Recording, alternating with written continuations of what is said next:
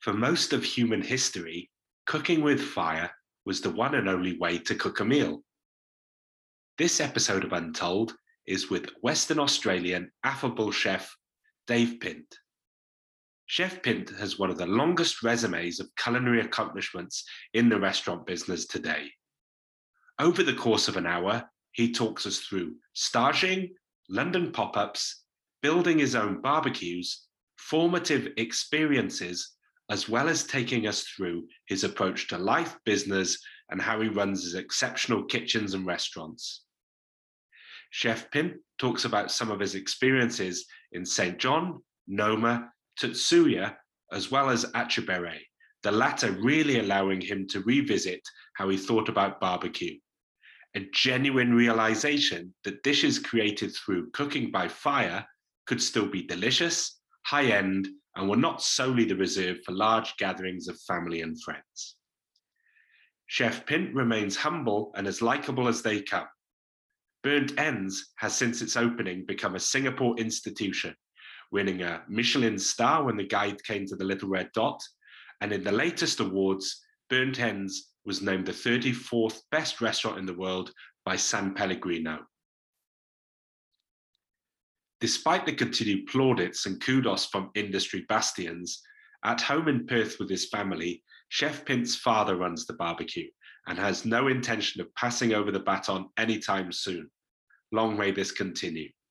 Enjoy Untold with Chef Dave Pint.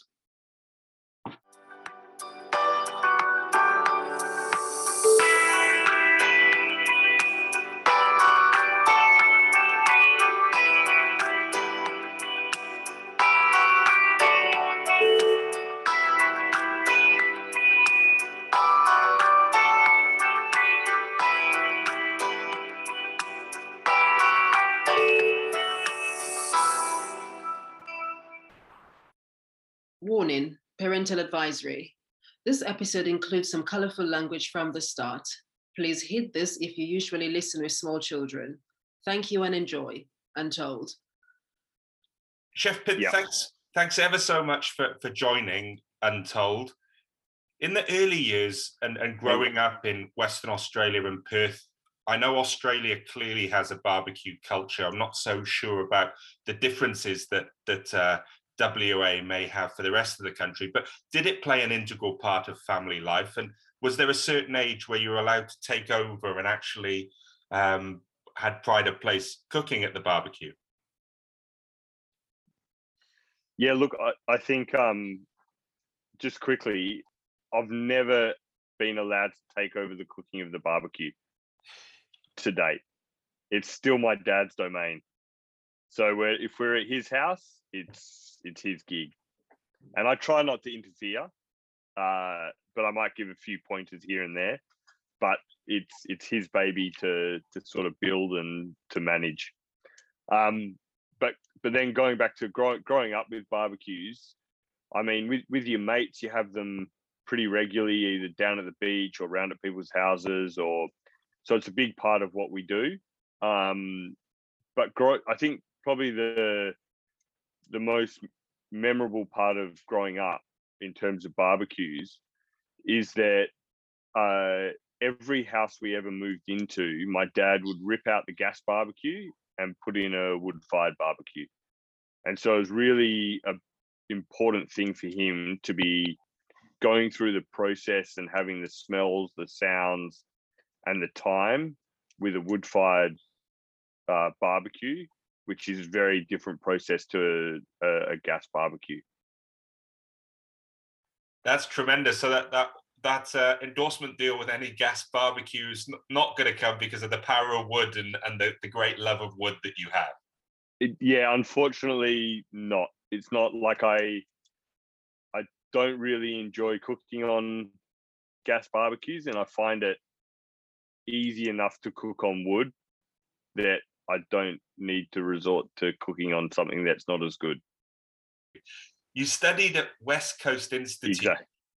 Are you able to share some of the favorite times that you had as a student, and if you had a professional teacher or a topic that you found most inspiring during your time there? Yeah, look, I mean, the TAFE was I think we had to attend, so I was there when I needed to be.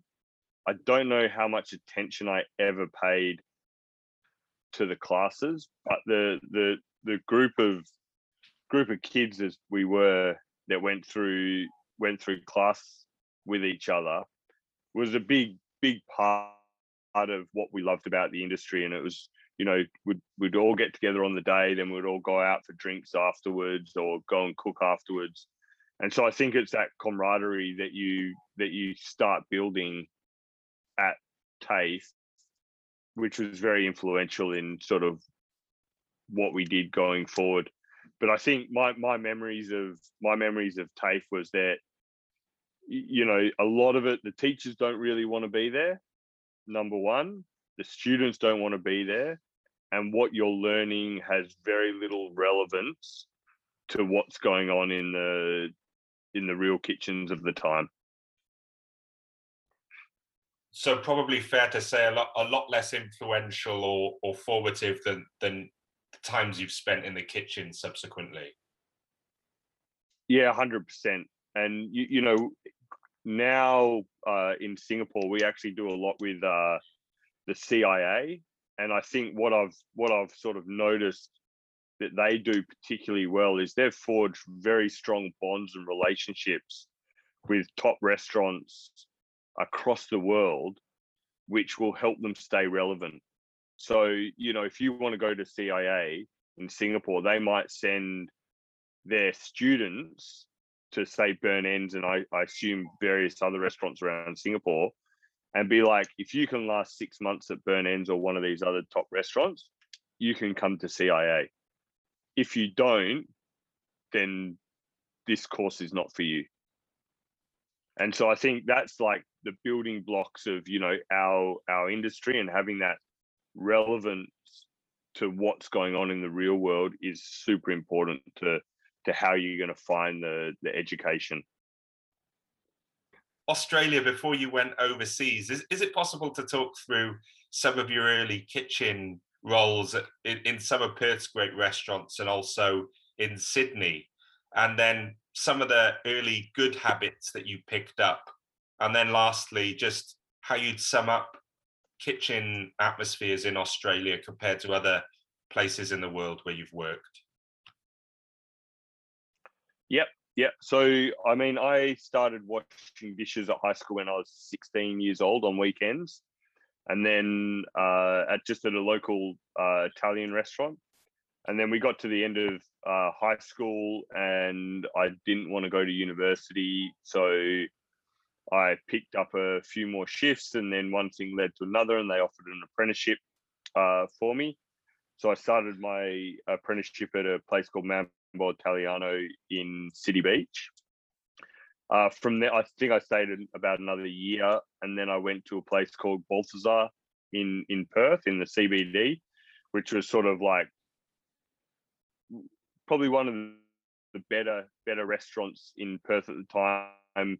Had a great CBD location, which resulted in the big work lunches, big work dinners, a lot of wine going out. And I completed my apprenticeship there before heading overseas or interstate to work at Tetsuyas. Got to Tetsuyas, spent about just under 2 years over there before heading back to Perth to work at Restaurant and Musée for a year, which was, I think they won the award for best restaurant in Perth while I was with them. Not because of me being with them, but because they're really fucking good. And then I decided to piss off overseas. So I guess a couple of things, like I had a big wake up call at Balthazar, and the head chef at the time basically pulled me out the back because I was a little shit, and said, mate, if you don't start investing in yourself and reading books and going to eat out, you're wasting your fucking time. And that was like, the way he presented that to me was a big wake up call, and it was kind of like, stop waiting for other people to feed you everything and fucking go and get it yourself. And sort of that turned around a lot of things and really set in my mind that it's, you know, if you wait for everything to be handed to you, you'll get nothing. And so I ended up going over to Tetsuyas, which, you know, you work really hard. You're in this culture where you're surrounded by these absolutely like the best of the best chefs. And I'm not just talking like at the top level where you've got guys like Martin Ben and Darren Robertson who are leading the kitchen, but even down to the juniors where you've got guys like Dan Puskas, Phil Wood, Dan Hong, Jowett Yu, who are all like, you know, those young guns that are just like top of their game in terms of being those young chefs that you know are going to do something good. And then I think that the culture, one of the big things I really picked up from Australia was that you get paid fuck all. So it's up to you whether you're going to make something of it at the end of it. And if you work your ass off and you accept the money that you get, you've got the potential to learn a shitload, and then you're going to become valuable to someone else. And sort of I took that sort of overseas when I went staging. You know, I'm not there to earn the money. I'm there to learn a shitload so I can become valuable. Yeah, and onto staging, it's something which obviously exists in the restaurant industry and is tremendously important. And you managed to spend time at some of the world's most fantastic and famous restaurants, including Noma, St. John, and Asador Etchebarry. Sorry, I don't know if you all know how to pronounce it correctly. Yeah. Etchebarry. Is it possible how to talk about how these part-time or limited time exposure to other kitchens, how they actually come about, and the mechanics of how you can go and spend time? Because whenever you see whether it's Chef's Table or you talk to chefs that have got to the top level like your good self, the time they've spent in other kitchens have been tremendously important in their development. So if you can just talk to staging, that would really be great. Yeah, look, I think there's a couple of things with staging. Number one, when I was doing it, was probably one of the last times it was actually really easy to do, and it's now become a lot more regulated for both insurance purposes and workplace fairness or something reasons. But when I did it, it was very much, you know, you emailed and you said, hey, I want to come and work for you, and I don't care if I'm not going to be paid, basically. And then if you get accepted, and it's not always that you get accepted on the first time. I remember I applied to Etchebarry when I was at Noma, and they were like, nah, sorry, we're full. We're busy. We don't have any space. And then 2 weeks later, they messaged back and they're like, can you come out next week? And I'm like, yep. And at that stage, I didn't know a lick of Spanish. And so I'm like downloading like learn Spanish apps so that on the plane over there, I can like at least speak some form of Spanish and maybe perhaps understand what the hell's going on. But I think the big benefit of staging is that you get exposed to these really intense training periods where you've got the ability to pick up and learn so much information in a very short period of time. And I think globally what the governments don't realize is that the sharing and the freedom of knowledge and the sharing of skills is worth a whole lot more than worrying about the 3 jobs that it doesn't provide locals. In a number of interviews at Etchebarry, you've talked about it being almost an epiphany that you saw that great quality restaurants can be created and dishes can be created by fire. What were some of the insights, or what really, you know, went off inside your brain doing that stage that that was so inspirational and allowed you to leave with that impression? Well, I think firstly, growing up with my dad's barbecue, he wasn't the best cook. And so it's kind of like, it was passable at best. And so when I went over, when I was at Noma figuring out where's next, a few guys were like, oh, barbecue this, barbecue that. And I was like, you know what, got nothing better to do. Let's go see what this barbecue guy's all about, right? So I was intrigued, but I didn't hold any huge hopes for what I'd go and see there. And so when I arrived there, I was literally blown away, because the setup that they had to cook on was just like, holy shit. This is, not only is it technical, but it's extremely well thought out. And the way he operated was that, kind of like my dad, he was the master. He's the one cooking. He's the one doing everything. And it's with that touch that over the years and decades that he's been cooking, he's been able to constantly refine not only the produce that they source, but also the techniques and the flavors they produce out of that kitchen. And I think just going there, it's just watching how perfectly he was able to cook over wood, and the produce that he was able to source, and how just fucking delicious the food was that culmination of, these are the ingredients of making an amazing restaurant, and he's just put this over fire. The last question that I've got really about some of your staging roles, and I'll phrase it in a bit of a strange way, but you're obviously aware of the hotel brand Waldorf Astoria from the partnership you've got in the Maldives. Now, the fact that the Waldorf Astoria is a luxury brand, to me, when I went to the Waldorf in Shanghai, they had 3 variety of shoe trees. So if you've got black work shoes, brown shoes, and then some casual ones, they had separate shoe trees that go into each of them. So when somebody asked me what a luxury hotel is by definition, that was just one of the nuggets or clues that say, oh, this is a great example of why it's a luxury property, because there's no cost that has been cut or spared there. And it's been typically well thought out, because people would stay 3 days and they got 3 varieties of shoes.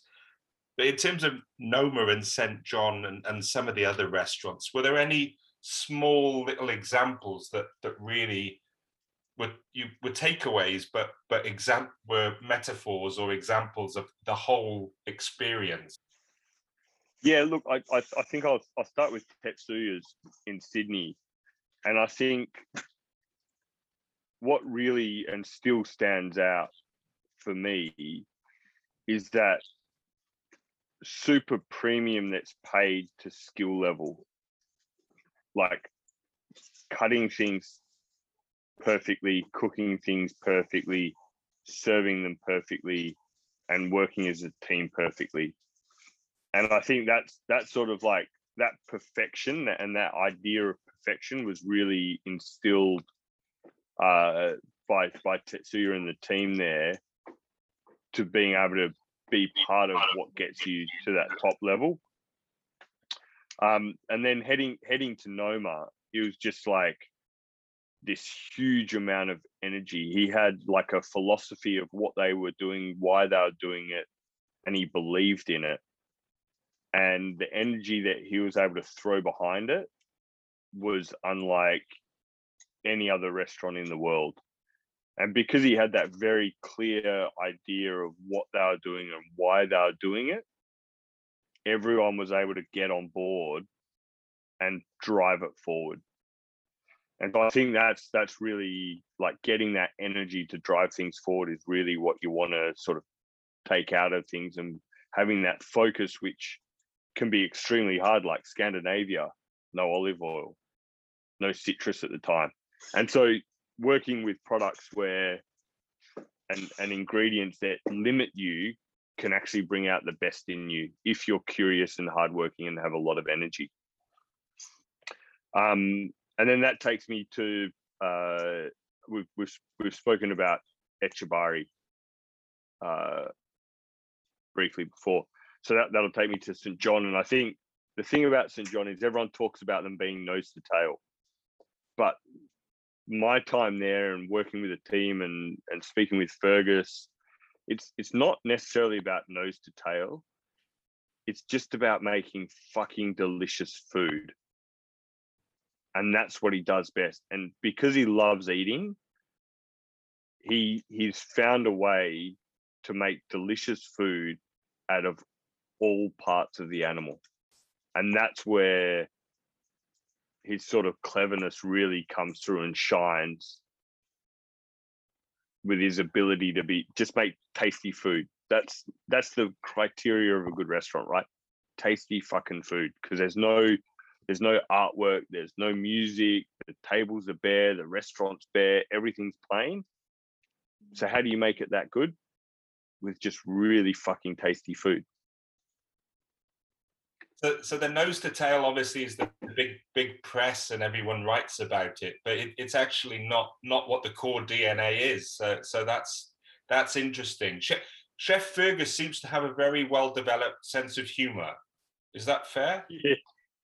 Yes, he's got a very well developed sense of humor. He's a very, very funny guy, and the way he thinks about it is amazing.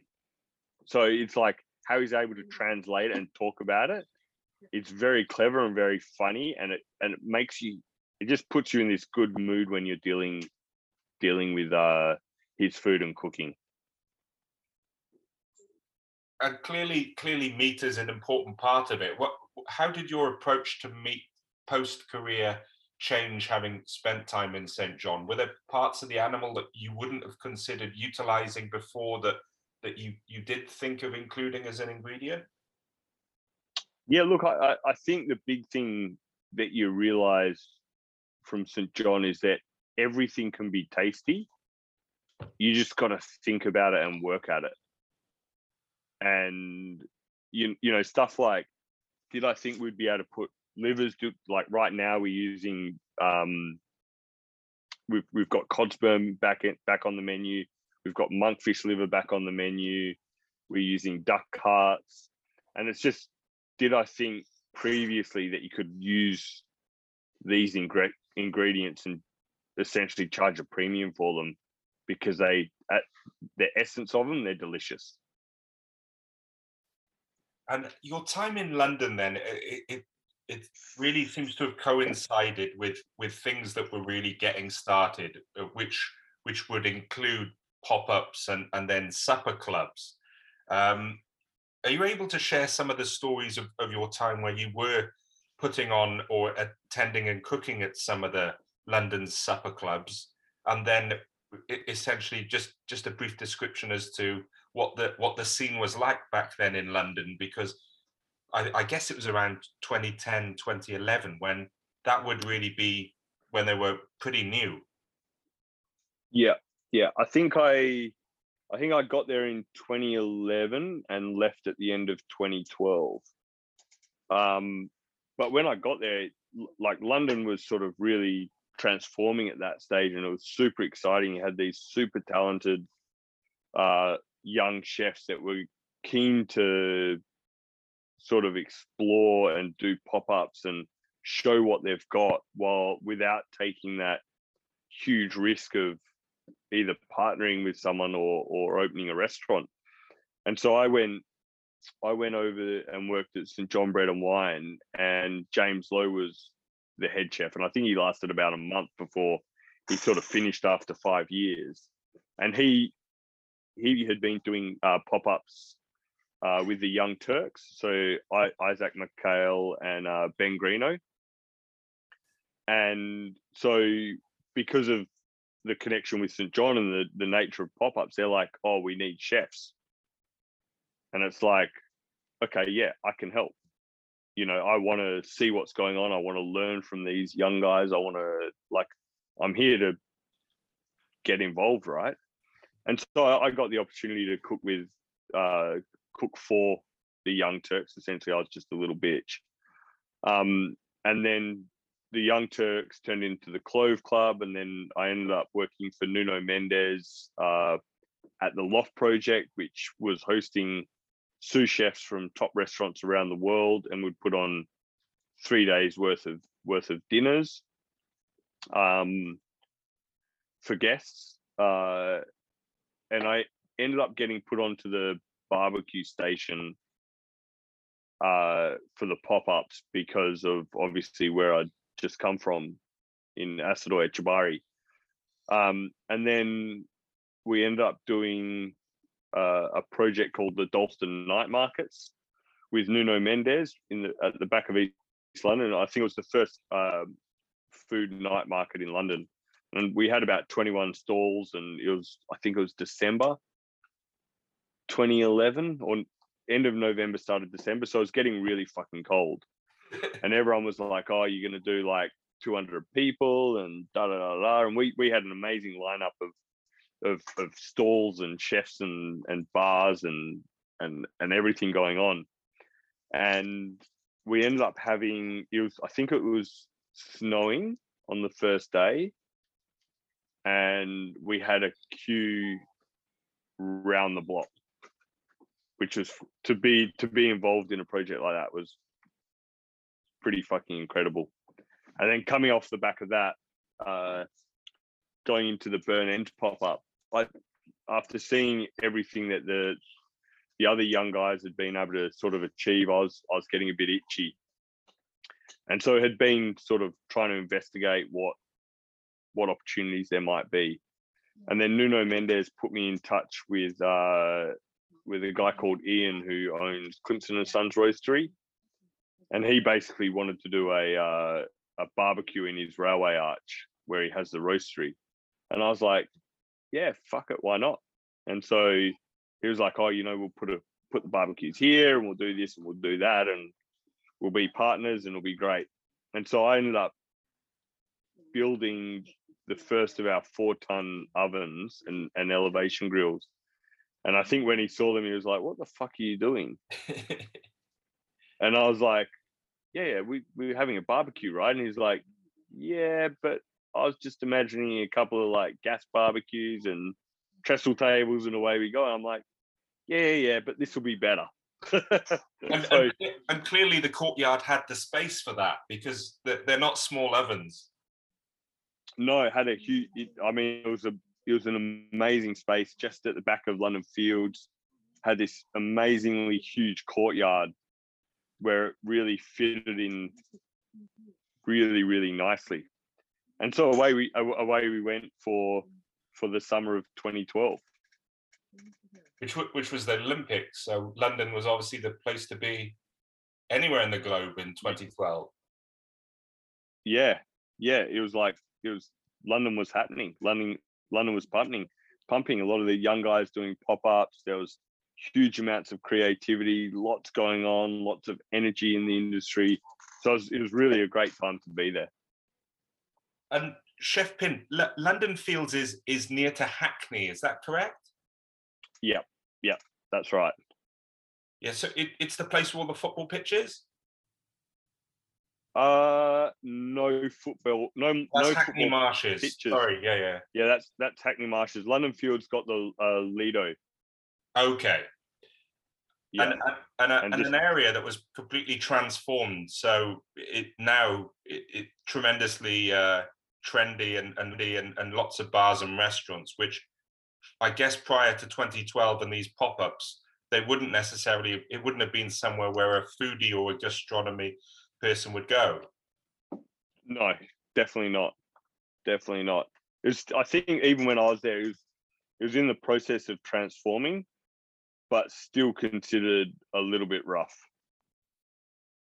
Yeah. And then your time in putting on Burnt Ends, which ENZ at Clemson and Sons, it clearly was a huge hit with over 350 guests a day. What was the event that you did with Raymond Blanc? So I think about halfway through the pop-up, there was these film producers that had been coming to the Archway for a while, and we're like, hey, we're filming this series with Raymond Blanc, and we were wondering if he could come down and we could film part of the barbecue episode here. And in my mind, I'm like, yeah, fuck, to have a guy like Raymond Blanc come down, that would be absolutely incredible. And I was like, what does he want to cook? And they turned to me and go, no, you have to cook for him. And I just I literally shut myself. I'm like, huh? I'm like, I can't cook for fucking Raymond Blanc. This guy's like a living legend. And so anyway, I ended up having to cook for him, which was pretty amazing. Amazing experience, because I was dead nervous about cooking for him. And then how did you get to meet Chef Andre and Koch from the Unlisted collection, and then move what was a pop-up in East London during the Olympics to obviously 13.5-hour flight, and to really reinvent a part of Singapore which is really now the place to go when you'd open Burnt Ends? So the way it sort of happened is at the end of 2012, it was coming into winter. So we were like, oh, it's too cold to cook outdoors. So let's close down and we'll go traveling for 6 months, and then we'll come back and reopen. And so me and my now wife pissed off to South America, and we're traveling around South America. While we're in South America, Nuno Mendes, who I'd done the Loft project for and Dalston Night Markets for, was in Singapore, and they were like, Peng and Andre were like, oh, we're going to open a barbecue restaurant just over the road. And Nuno was like, oh, if you're opening a barbecue restaurant, you need to speak to this guy. And so they called me up, and we were in Peru at the time. And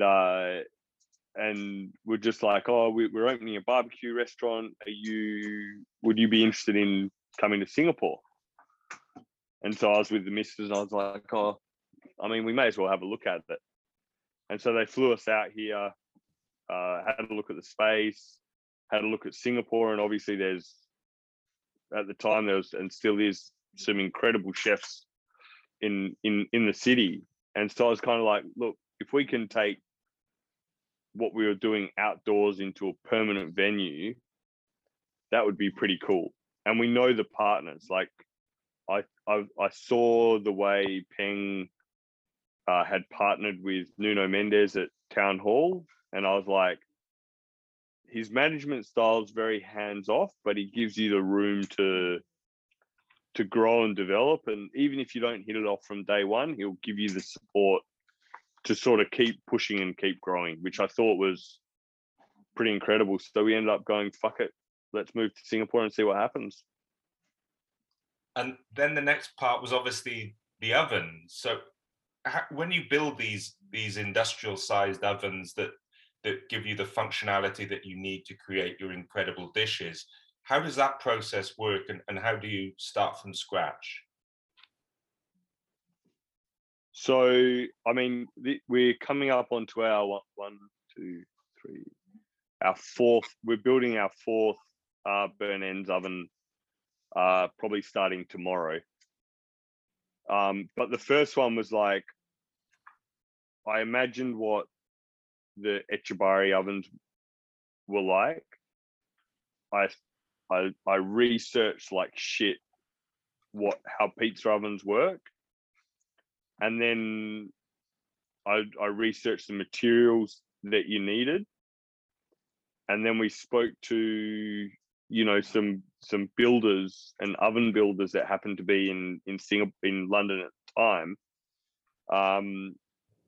And basically we put together how we were going to get this all done, and then we just went for it. And so that was the first set of ovens.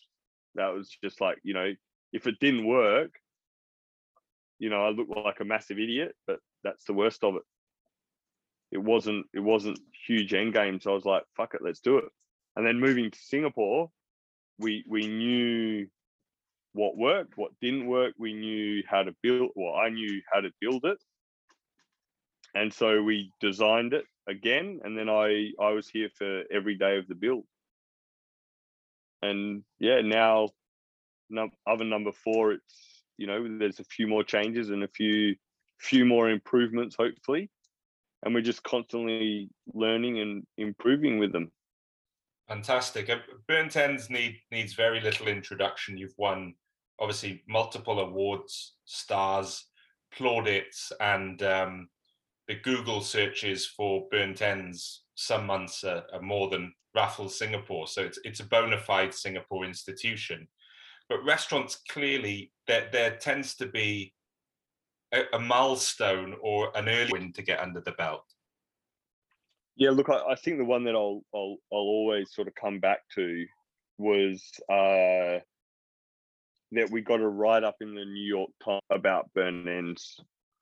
And I just remember thinking, fuck, we're a shitty little barbecue restaurant in Chinatown, Singapore, and we got a write-up in one of the most prestigious papers in the world. And I just, yeah, I'll always remember that. That was very, for me, that was kind of like, we're doing something right. We're doing something right. And now with Netflix documentaries and everything else, has there been because you're a relatively small number of covers, and you were, even before the awards and stars, you constantly were fully booked, wait list, and obviously much in demand. Were there any recent events that really drove demand to an even higher level, like, for example, the Netflix documentary or any of the award wins that had such a catalyst type of effect? Yeah, look, I don't think anything sort of really I think it's been a steady build, like from like the constant sort of growing list of things that we're doing. But a lot of it, because of the nature of Singapore being a city that like meant to be a travel hub, for the last 18 months of no travel, most of these awards don't mean shit. Yeah. They don't bring in any extra business. It's a very trapped market. And because we've been here for almost 9 years now, we're a relatively well-known name. But I guess the biggest thing that's driven demand is throughout this COVID period, we've gone from 55 seats down to 14 seats. And now we can only do 2 sittings a night instead of 3 or 4 that we used to do. Yeah, which is tremendously tough from a financial perspective. And I guess it's not nice to be able to not meet a lot of the demand also, because obviously you'd want to accommodate as many people as is possible. How long after Burnt Ends did Meatsmith open, and you're able to, for a non-Singapore resident or someone that hasn't had the pleasure of enjoying the two, you're able to describe some of the similarities and obviously the clear differences between an experience at dining at Burnt Ends and then the smokehouse concept that you have at Meatsmith? Yeah, look, I think Burnt Ends is really sort of an extension of what me and the team want to cook, the environment that we want to create and the service style that we want to give. And so you end up with this very personalized and distinct restaurant experience at Burnt Ends. And then when you go to Meatsmith is sort of your American barbecue idea, which is based on technique. And so it's a little bit more high volume, a little bit more accessible, but still very, very fun and wood fire focused. And, you know, over the years, we've gone from like a plancha to an elevation grill where we cook on wood. And we've implemented like a variety of steaks as well as all the smoked meats that we offer from the smokers. And so I think it's sort of like you've got that very niche experience in Burn End, and then you've got this more accessible experience in Meatsmith. Meatsmith's got a tremendous burger. Can you talk through how you develop such a great product and burger, and then why it continues to play an important part in the culinary landscape from such a broad range of price points and sizes and meats, etc. Yeah, look, I think it was one of those things where I never thought I'd go. I've always typically avoided the burger space, which is why we call our pulled pork sanger a sanger instead of a burger, because we don't want to get pulled into that competitive sort of landscape, and we don't really have an interest in being competitive with the other people. We have a sanger, and that's what you get, and we hope you enjoy it. But so having the opportunity with a smokehouse, you obviously get a lot of trim and a lot of wastage. And so I was like, look, we need that for an American smokehouse. You really need that burger to underpin it. And I think it's just over a lot of conversations that you start really thinking about what you enjoy in a burger. And if you do a little bit of research, I think the most famous burger, or the most commonly sold burger, is literally just a cheeseburger. And you ask a lot of people what they really enjoy and what they go back to time and time again, and it's like bun, sauce, patty, cheese, and pickles. That's it. They don't want a lot of people don't want the tomato, they don't want the lettuce, they don't want the onions, they don't want this, they don't want that. And so we just sort of went, well, what is it that we actually really enjoy? And what don't we like about what you can get on the market? And in Singapore, obviously, we've been baking our own breads at Burn Ends for a long time. And so we were like, okay, it's got to be a potato bun. But why does it need to be a potato bun? It needs to be a potato bun because meat and potatoes are the best friends ever. And so having the potato bun made sense. And so we got to work making a potato bun. And then it's like, what sauces do you like? It's like ketchup, barbecue, mustard, essentially. So we made a sauce based on those three components. Pickles is a must because, I don't know, you need something a little bit rich, a little bit acidic to cut through the richness. And then it was like, okay, what in a patty, what do you look for, right? And if you go to a lot of the top burger places around the world, they'll talk about the composition of the grind. And all the time, it's going to be secondary cuts that they put through it. So it might be chuck, brisket, rump. And so we worked on what that grind was. And then even when we ate it, we were just like, fuck, it's missing something still. And then it's like, how are we going to enhance this flavor, right? And then we're like, oh, we're a smokehouse. We have all this amazing smoked brisket trim. So we're like, what would happen if we ground some of the smoked brisket trim through our burger patty? And we did that, and it just tasted fucking delicious.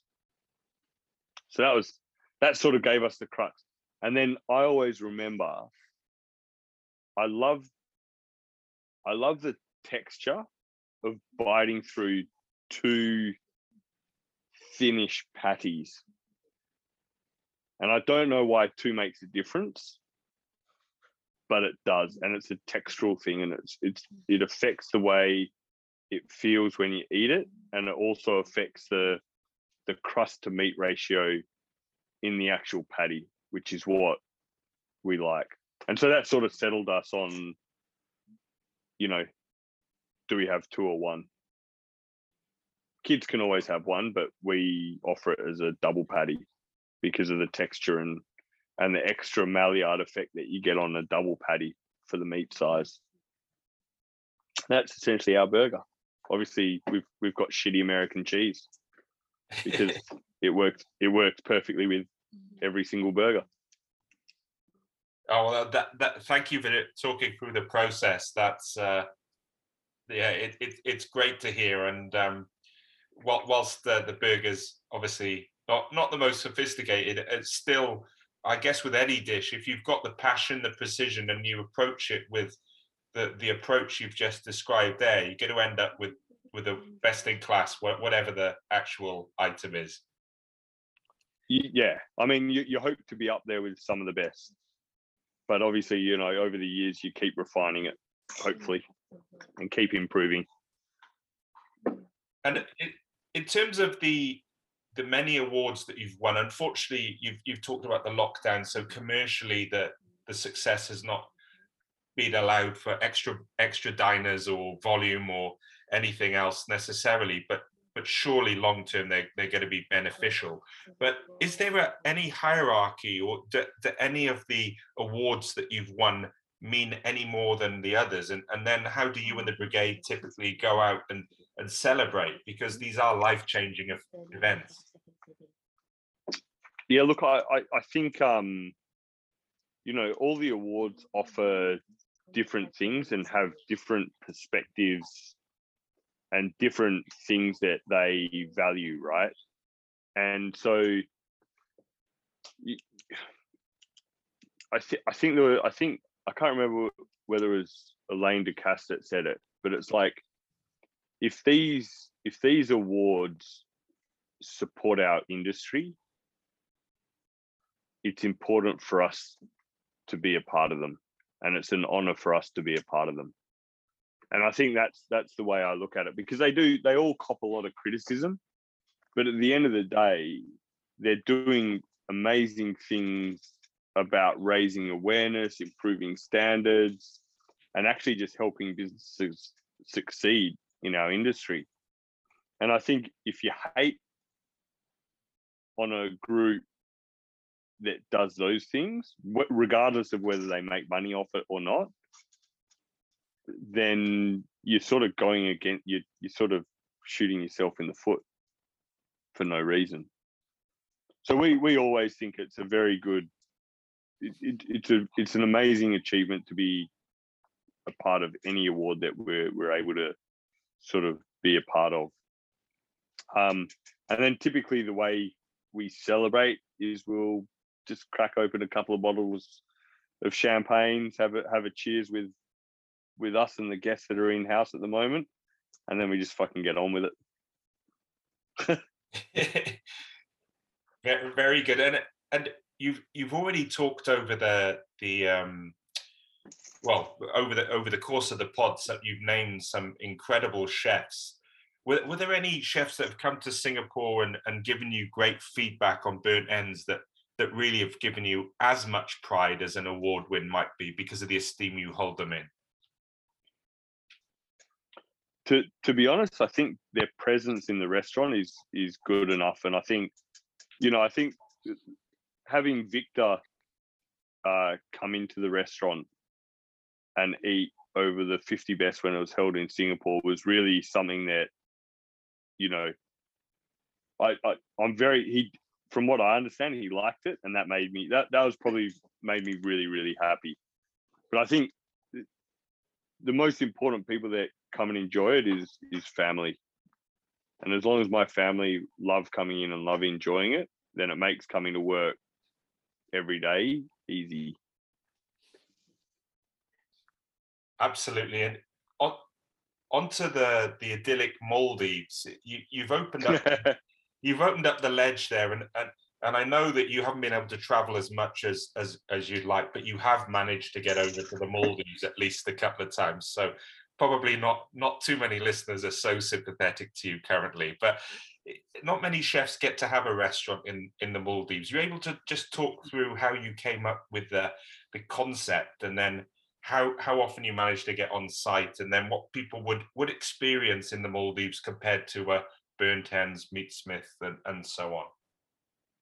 Yeah, so I mean, whenever, if being in Southeast Asia, you sort of, if you've ever traveled around to anywhere else, whether it's Vietnam, Philippines, or Indonesia, or even Thailand, and you go to one of these beachside resorts,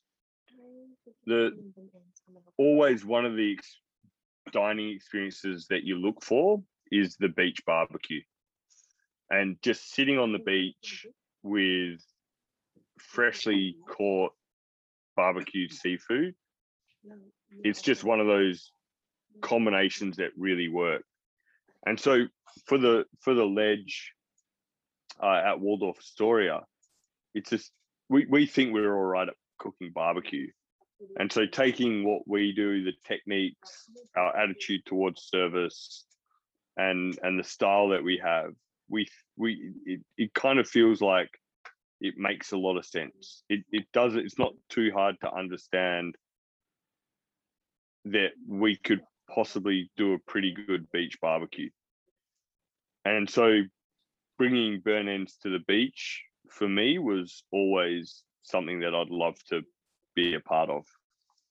And so we got that opportunity with Waldorf Astoria. And I guess the big differences are in the Maldives. What we've created is more of a, like Burnt Ends in Singapore is very like, whether it's from London or even Singapore, it's very grungy, very earthy, very like, you know, inner city kind of big city feeling. When you go to the beach, you don't want that. So we sort of went for that sort of Californian beach shack chic vibe, where it's very light, a lot of light timbers, open, bright, airy, chilled out, a little bit more casual music, still a really good sound system, but casual music, a lot lighter, not a lot lighter, but, you know, where we introduce dishes, we're introducing more local seafood and slightly lighter dishes that sort of that people kind of want to experience when they're having a beach barbecue. Tremendous. And there are obviously so many upscale resorts in Maldives. It was a genius move to bring you on board, because I'm sure at one point in my life I'll get to visit the Maldives. I haven't as yet, but it certainly, you're having a restaurant there would be a major pull and a major reason to visit the resort. Yeah, look, we just had a couple of guests that have been out to the Waldorf Astoria, but had spent a bit of time with us, like dining with us in Singapore. And the reason they went is because we had a restaurant out there, which, you know, not to take away anything from the hotel, because the hotel's absolutely incredible, but to be able to add a little bit of value to something so amazing is a really nice feeling. Excellent. And in terms of, I've read, but I don't know a tremendous amount. Is there anything in the public domain you're allowed to say about the new Burnt Ends location and when you might be opening and where in Singapore? Yeah, look, we're getting pretty close to opening up, and it's up in Dempsey Hill in Singapore, obviously, Block 7. We're going to be opening the bakery hopefully end of October, early November, and then the restaurant, if all things go equally, we should open the restaurant early December. But Dempsey is a fantastic location to be, and as again had a great last 5 years in terms of some of the developments that they've added up there. Yeah. No, look, I mean, Dempsey's super exciting with what they're doing and how they're going. So to be able to get up there, I think it's going to be a good move. And what we've noticed over this last little bit is that everyone books their restaurants now. There's not so much, oh, let's just pop out for dinner. It's, we're going to make an effort to go to this place, and if we don't get this place, we're not going to go out. Yes. So to have a little bit more space and being somewhere that may not be as convenient for everyone or as cool to hang out in, we don't see is going to be too much of an issue going forward. And well, it's a it's a really green, lush area, and very central. Good for the botanical gardens. And will you have any alfresco outside seating there? Yeah, we got this banging little yard slash courtyard area. It won't be for the restaurant, but you know, when we want to do events or have parties and stuff, like we can set up in that yard area and just sort of have a really good time. Excellent. Well, the best of luck with that. I'm sure the move will be exciting for you, the brigade, and definitely for the Singapore community who will get to experience some of the changes and taking Burnt Ends in a new destination. In terms of professional milestones, you've obviously won so many awards, and you've got a restaurant in the Maldives. You've opened Meatsmith Little India, Burnt Ends. What professional milestones have you not accomplished that are still on your list of goals?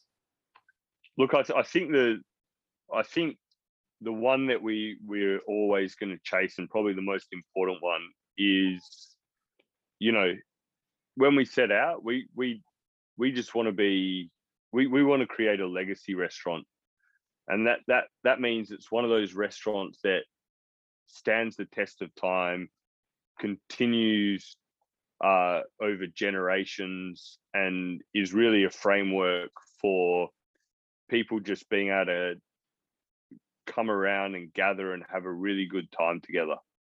And I think for me, that's essentially what we wanted to do when we started. We wanted to create a restaurant where people could gather and just have a really good time together.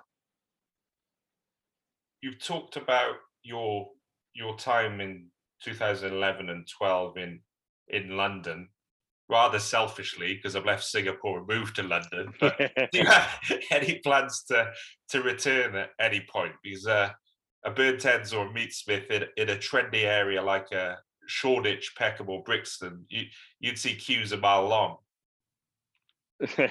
Look, I think you know, we started in London. My wife's British. So I'd never rule out a return to, and I love London as a city. I'd never rule out a return to London, but it's not on the cards at the moment. I think London, with Brexit and COVID, it's going through a super tough time in hospitality. Absolutely. When you talk back to 2011-12, it's like halcyon days, and it's really a shame that we're in 2021 and it feels a very different place. But in terms of some of the quick fire non-culinary questions I'd had, how do you start the day? What does your morning rituals typically look like? So typical day is the kids will come into my room and give me a cuddle at about 6:15, 6:30. And then I'll get up, have breakfast with them, get them ready for school, and then my wife will take one of them to school and I'll take the other one to school, and then basically get ready for work depending on which one we dropped off, and then head to work. And that's probably an hour and a half process, hour and a half, 2 hour process. So that's the first hour and a half, 2 hours of my day. Thanks, Chef. You talked about some very glamorous. Not too dissimilar to mine, but you talked about the search for perfection at Tetsuya and Noma having the energy. Do you have a personal quote or mantra on how you like to live life and how you like to operate your kitchen? I don't know. I think it's always sort of changing, but it's kind of like, I think what it's settling on is do something that you can be proud of. Because if you can step back and be proud of every plate that you put out, then you're never going to put out a shit plate. And if you work with others and you can step back and be proud of the way that you've interacted with them all in the good times and the bad, then you're never going to have anything to worry about. And and so I guess it's sort of falling into that sort of line. But in terms of work-wise, how we operate is very much work harder than you think you could. That's it. Because if you're working hard, you're going to improve. Absolutely. If you could have a giant billboard anywhere, where would you place it, and what message would you put on there, aside from the new Burnt Ends opening in Dempsey? I think with everything that's going on in the world right now, it would have to be a message about, you know, treating other people the way you want to be treated, and making sure that you're making yourself and other people happy. It'd be something along those lines. It probably wouldn't be like so formal. It'd probably be a little bit wacky, probably have like some pretty cool artwork through it.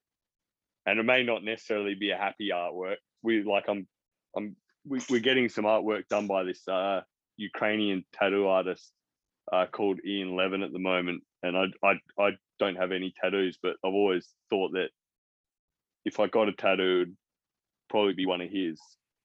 So it'd be probably pretty dark and detailed, but the message on it needs to be, you know, if you're not having fun and enjoying things and making other people happy, then you're fucking wasting your time on this earth. Absolutely. Well, Chef Pint, I have no more questions. Thanks ever so much for talking us through your incredible career and what you've achieved, and all good things for the relocation and the new opening in Dempsey, and continue to read all the great articles and coverage that you have, and hopefully, God willing, we'll be able to travel back to Singapore and sample your great dishes soon. Fingers crossed. And I hope you get your boy in school soon. That's very kind, Chef Ben. Thank you. It's been a privilege.